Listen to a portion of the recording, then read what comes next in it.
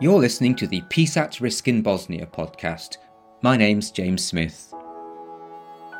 This is the time to act. The time to act is not going to be in 6 months, because in 6 months, if Mr. Dodik is allowed to run amok, we will be at war. The prospect of Bosnian Serb army being created, the prospect of a Bosnian Serb army barracks outside Sarajevo, that is not only untenable, it's an existential threat. So that is why the situation is as dangerous as it is. Dr. Emir Soljagic, director of the Srebrenica Genocide Memorial Center, on the intent expressed by Bosnian Serb leader Milorad Dodik to break the Dayton Peace Accords by re-establishing the Army of Republika Srpska, the army that was responsible for genocide at Srebrenica in 1995.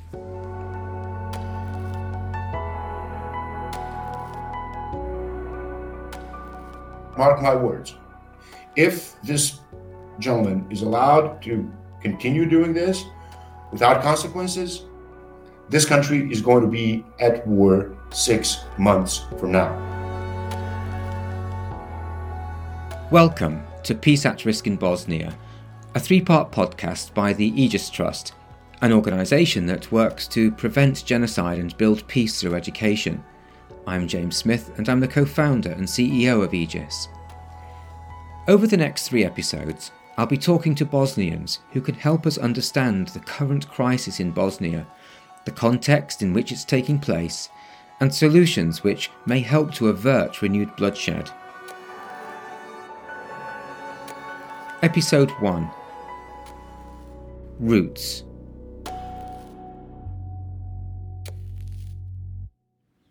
To understand the present crisis, we need to return to Bosnia's recent past, to the war of 1992 to 95, and the genocide at Srebrenica, which Emir Soljagic survived as a 17-year-old translator for United Nations peacekeepers. I had no skills, I had no knowledge, I had nothing that would make it possible for me to survive short of knowing a few hundred words of English, which is why I survived. There's no other way.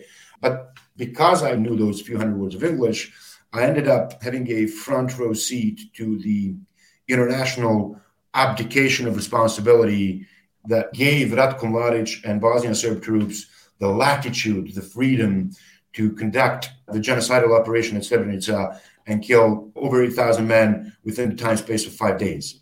And I saw it back then. And I see it again. I see the exact same abdication of responsibility. Emir is scathing about the international community's failure to safeguard peace in the Balkans in the early 1990s. He sees a repeat of those same historical mistakes today.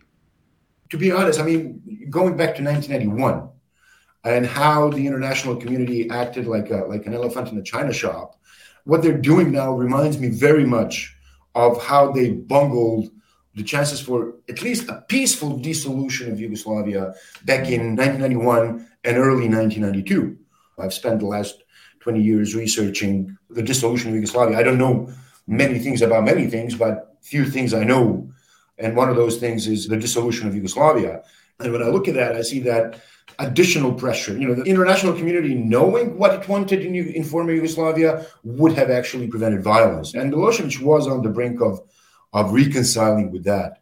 But then, came January 1992, and this whole idea that we should perhaps accommodate the requests of Radovan Karadzic. And every time the international community came into Bosnia, the first group that they tried to pressure was either Bosnian government or anyone representing Bosniaks, because they assume we're the weakest and we'll be willing to concede.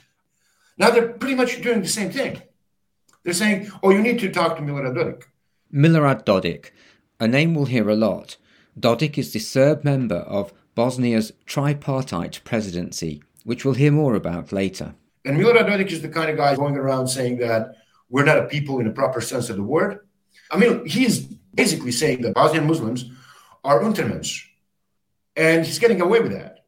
Untermensch, a derogatory term used by Nazis for Jews, Roma, Slavs, blacks, and others excluded from the Aryan master race.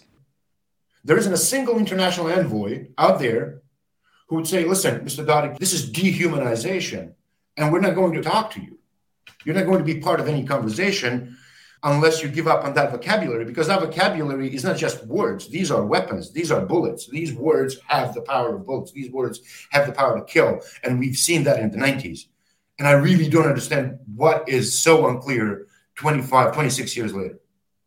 As director of the Srebrenica Genocide Memorial Centre and currently living nearby, Emir is part of a very small Bosnian Muslim community that returned after the genocide to this corner of Republika Srpska, the Serbian part of Bosnia. It's not always a comfortable existence. When people started coming back here, that was some 20 years ago, it wasn't a peaceful process. Returnees were killed, beaten up. There were all kinds of obstacles in the way of the return. All the policies by the Serb government, by the Serb authorities, whether local or authorities from Banja Luka, have been designed to send a message that we are not welcome here, that we're alien to this part of the country, that we're alien to this area. And that's been the life of this minority that was a majority some 26 years ago. And through genocide, they've been reduced to a minority. And now this minority is being, and has been for the last 20 years, threatened, discriminated, intimidated. And now we're being threatened with violence. You know, it's not a matter of politics any longer. This is not politics. This is people coming to our homes again and saying, you know, you got to get out or we're going to kill you. No one, least of all genocide survivors, should have to live with intimidation because of their identity. Yet threats have been part of their lived experience in Bosnia for decades. The threats that we're facing today are unfortunately not something very new. I just feel that these past couple of months, they've been more often and they've been in a way grouped together. Tatiana Milovanovic is Programme Director for the Post-Conflict Research Centre in Sarajevo. They're responsible for remarkable grassroots peacebuilding work with young Bosnians, and we'll hear a lot more from Tatiana later in this series.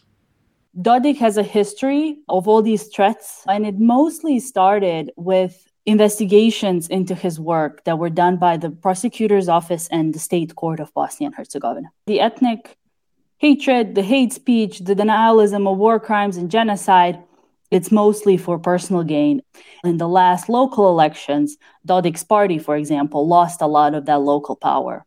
And unfortunately, ethnic hate and ethnic division is incredibly good tool and fuel for popularity. That doesn't make it any less serious. I would just like to, in a way, underline that. And the fact that we've been seeing this for many, many years now also doesn't make it less serious. It just means that it's been building up. Dr. Hikmet Karcic, genocide scholar and senior researcher at the Institute for Islamic Tradition of Bosniaks in Sarajevo, agrees.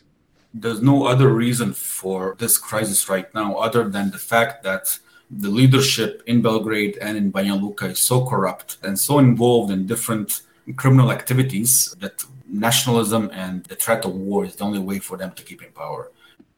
If motivated by political self-interest and corruption, are these threats merely theatrics which can be safely ignored? Karcic doesn't think so. He identifies the return of a dangerous, expansionist ideology. So in the 1990s, we heard the idea of Greater Serbia.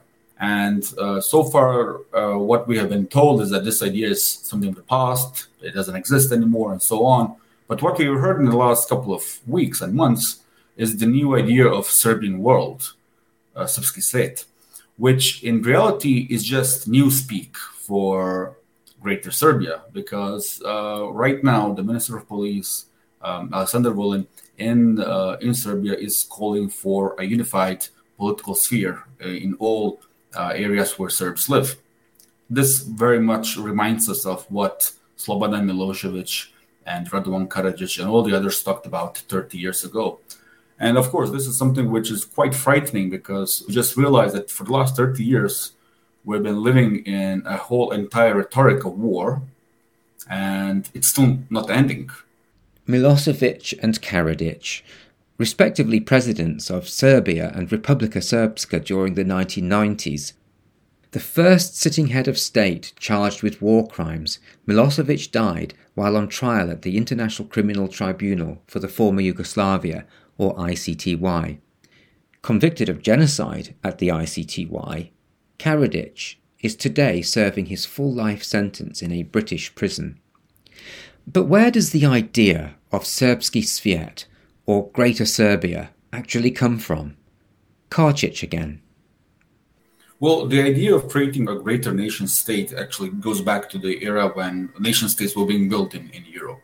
Unfortunately, this idea is very popular among the Serbian political and academic elites. And you can see this line in thinking, which believes that Serbia deserves to have all the lands where Serbs live, but also all the lands where the Ustaša committed genocide against Serbs in the Second World War. The Ustaša, fanatical Croatian allies of the Nazis, who ruled over large swathes of the Western Balkans. During the Second World War, the Ustaša exterminated many Jews, Roma and Serbs, crimes for which there was very little accountability. These atrocities today help fuel Serb nationalism. So their aspirations are not only towards Bosnia, but also towards Macedonia, towards Kosovo, towards parts of Croatia, and so on. So this idea is not only a threat to Bosnia and to Bosniaks, it is also a much more larger security threat in the Balkans. One small ignition in Bosnia, in Sarajevo, one shot fire in Bosnia would create a huge security risk in the whole region. What does it mean for us? Well, basically, for us Bosniaks, we are viewed by Serb nationalists as a residue of the Ottoman Empire. So the Ottoman Empire left Bosnia in 1878. Since we are Slavic Muslims, we are considered by Serb nationalists as Serbs who converted to Islam 500 years ago. And for this reason, we need to be punished. This whole idea of price killers and the idea of betrayal still is very popular. And not only that, it has become very much popular among the global far-right movement in the world today. The global far-right. Their role is something we'll look at further in the next episode. Context. Back to Serb nationalism, though. How do expansionists square their vision of a Serbian world in which there's no place for Muslims with the role this ideology played in genocide at Srebrenica? Based in Los Angeles, Dr. Jasmin Mijanovic is a political scientist, analyst of Southeast European and international affairs, and the author of a 2018 book, Hunger and Fury, The Crisis of Democracy in the Balkans. Serb nationalist political rhetoric basically vacillates between either these events never took place, or these events never took place, but it would have been good if they did, or the still most extremist version that I think is still fundamentally at the heart of it, because you get at it very quickly once you scratch the surface, which is not necessarily denial, but it's glorification, which is to say these events did happen, we did it, it's a good thing that we did it, and we'll do it again. For Mijanovic, who left Sarajevo as a refugee at the age of 5, the present crisis feels personal. My oldest daughter is now approaching about the age that I was when my family was forced to flee Sarajevo. And this is something that might very well be part of her life story, that it won't just be something that her father or her grandparents went through. That feels profoundly personal, and it really feels like a failing because I'm still a relatively young person, but I've devoted essentially my entire professional career to preventing these kinds of things from ever happening again in Bosnia or the region. And unfortunately, at this hour, it doesn't really seem like we've succeeded. Using any kind of timeline, whether we're thinking 6 months or 12 months or, some indeterminate point in the future, it's unfortunately more likely that we will see some kind of low-intensity security incident that might very well spiral, unfortunately, out of control. And that certainly alarms me very, very deeply as both a Bosnian, but also someone more broadly concerned about the stability and security of the entire region, but with that also the entire European continent. For Hikmet Karčić, another war could mean the third round of displacement in 3 generations, the previous being World War II and then the Bosnian War of the 1990s. in the worst possible case, what will happen is sometime in the next 6 months, probably on the spring, around March, April, because all troubles in the Balkans start in March and April. You're going to have some sort of controlled violence in certain towns in Bosnia. Not in all of Bosnia, but a small level controlled violence in certain parts of the country, such as Brčko, Doboj, and Sarajevo, will be a huge security risk, because currently what the Serbian regime in Belgrade and in Bosnia, what they want is somebody from the federation to fire the first shot, for them to have the justification to attack Bosnia. And that's something which I'm mostly afraid of.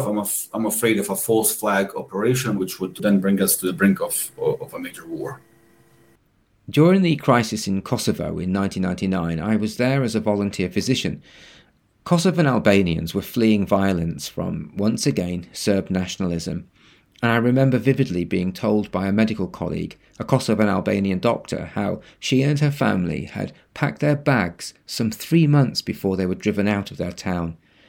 It occurred to me then that when people at risk of atrocities begin to pack their bags, it's an early warning sign of something impending. And so alarm bells rang for me when, against the possibility of another war in Bosnia, Hikmet Karcic told me how he and his family are taking practical steps now. My father was around my age when the war started in Bosnia in 1992. And we lived very near by the airport. So we felt the barricades and the shootings very early on, before the war broke out entirely over to the whole country. And one of the first things my dad did, and this was advice he got from his father and from his grandfather, who survived World War II, was that he should, because they didn't do this in the 1940s, that he should take all his university diplomas and family photographs, family albums, and gold or jewelry if you had at home, and put it in a duffel bag and keep it waiting somewhere near the door. Because these are the 3 most important things that you need to take if you want to leave your house very quickly. So currently I'm at the stage where my wife and I are scanning our university diplomas, our personal documentation, and uploading it to the cloud, basically. Because even though a lot of things have changed over the years and so on, I don't really know what is going to happen tomorrow in Bosnia, how are things going to play out. And I just want to have all my personal documentation and everything else, family photographs, safe somewhere up in the cloud. The worst thing when we have situations like this, things can escalate very quickly. So you can have a peaceful morning, and in the afternoon you can have shellings. Karcic isn't the only one considering the need to move quickly. Here's Emir Suljagic again, speaking from Srebrenica. I'm a director of the Memorial Center here, and even though I'm not a politician or anything, I'm still a public figure. And I can tell you the number of people, men mainly, who've asked me if the time has come for them to send their families, their wives and children to Tuzla, which is Bosniak majority town north of here, or Sarajevo. Nobody is thinking of fleeing themselves, but nobody wants to see their families subject to the kind of treatment that they would have been in the 90s, which tells you everything, that people, the survivors, are thinking about it again 26 years later for the second time in their lifetime. And the concern has never been this serious. The concern has never been this deep. Tatiana Milovanovic believes their concerns are justified. Especially coming from communities such as Srebrenica that are in Republika Srpska, the part of the country that has the majority of Bosnian Serbs, while the majority of victims and survivors in that area are and were Bosnian Muslims. I think the fears are very justified.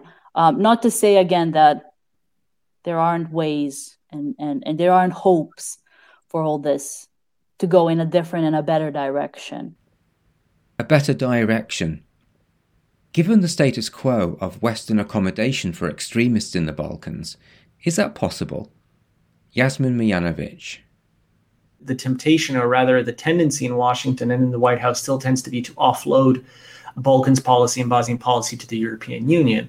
And the reality is that in the EU, you either have states which are actively hostile to the interests of a territorially integrated, sovereign, and democratic Bosnia-Herzegovina, such as Hungary and others that we could name. And then you also have, I think, the mainline tendency, which is one of deference. And this has traditionally been the position of capitals like Berlin and Paris, who have basically been satisfied to deal with local actors in Bosnia and the region in such fashion that, whoever makes the most noise and who's the most sort of alarming and militant, let's just make a deal with them and we'll create what are sometimes referred to pejoratively as these kind of stableocracies. And yet there are glimmers of hope. I'm cautiously optimistic we're really reaching the dead end of that policy in Bosnia because there's nowhere else for this thing to go, what Mr. Dodik is doing presently, other than actual conflict, low intensity most probably, but conflict all the same. And I hope that is recognized as a catastrophic outcome, both in Europe and the United States, and that something very significant must change in order to avert that scenario. So it's not a rosy picture, as it were, but I'm still, as one always has to be, cautiously optimistic that there is still at least the potential in the United States, and also very importantly in the United Kingdom, to take a different path vis-a-vis Bosnia policy. In the next episode, our contributors will take a deep dive into that geopolitical context for the present crisis, before we move to consider what solutions can be found. For now, though, the last word goes to Emir Soljagic.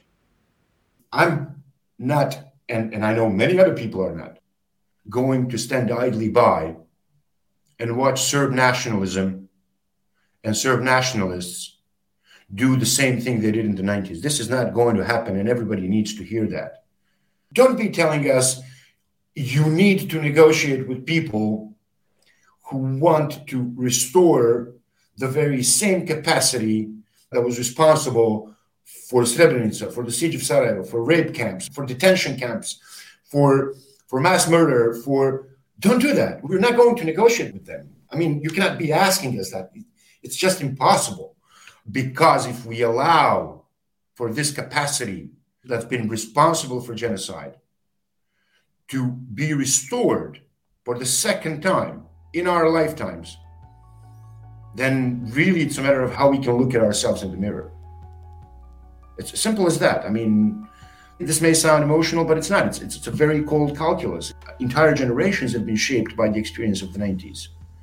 Mr. Dodik may think that we are Untermensch, but he's in for a really, really bad surprise. And if the international community wants to prevent that, now is the time to act.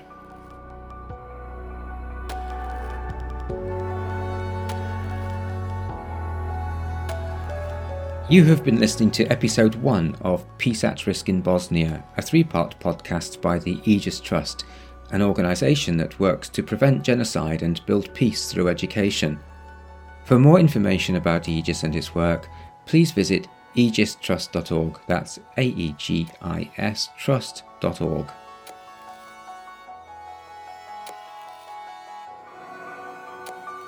The music, used under a Creative Commons Attribution 4 International License, is Marais, composed by Kai Engel.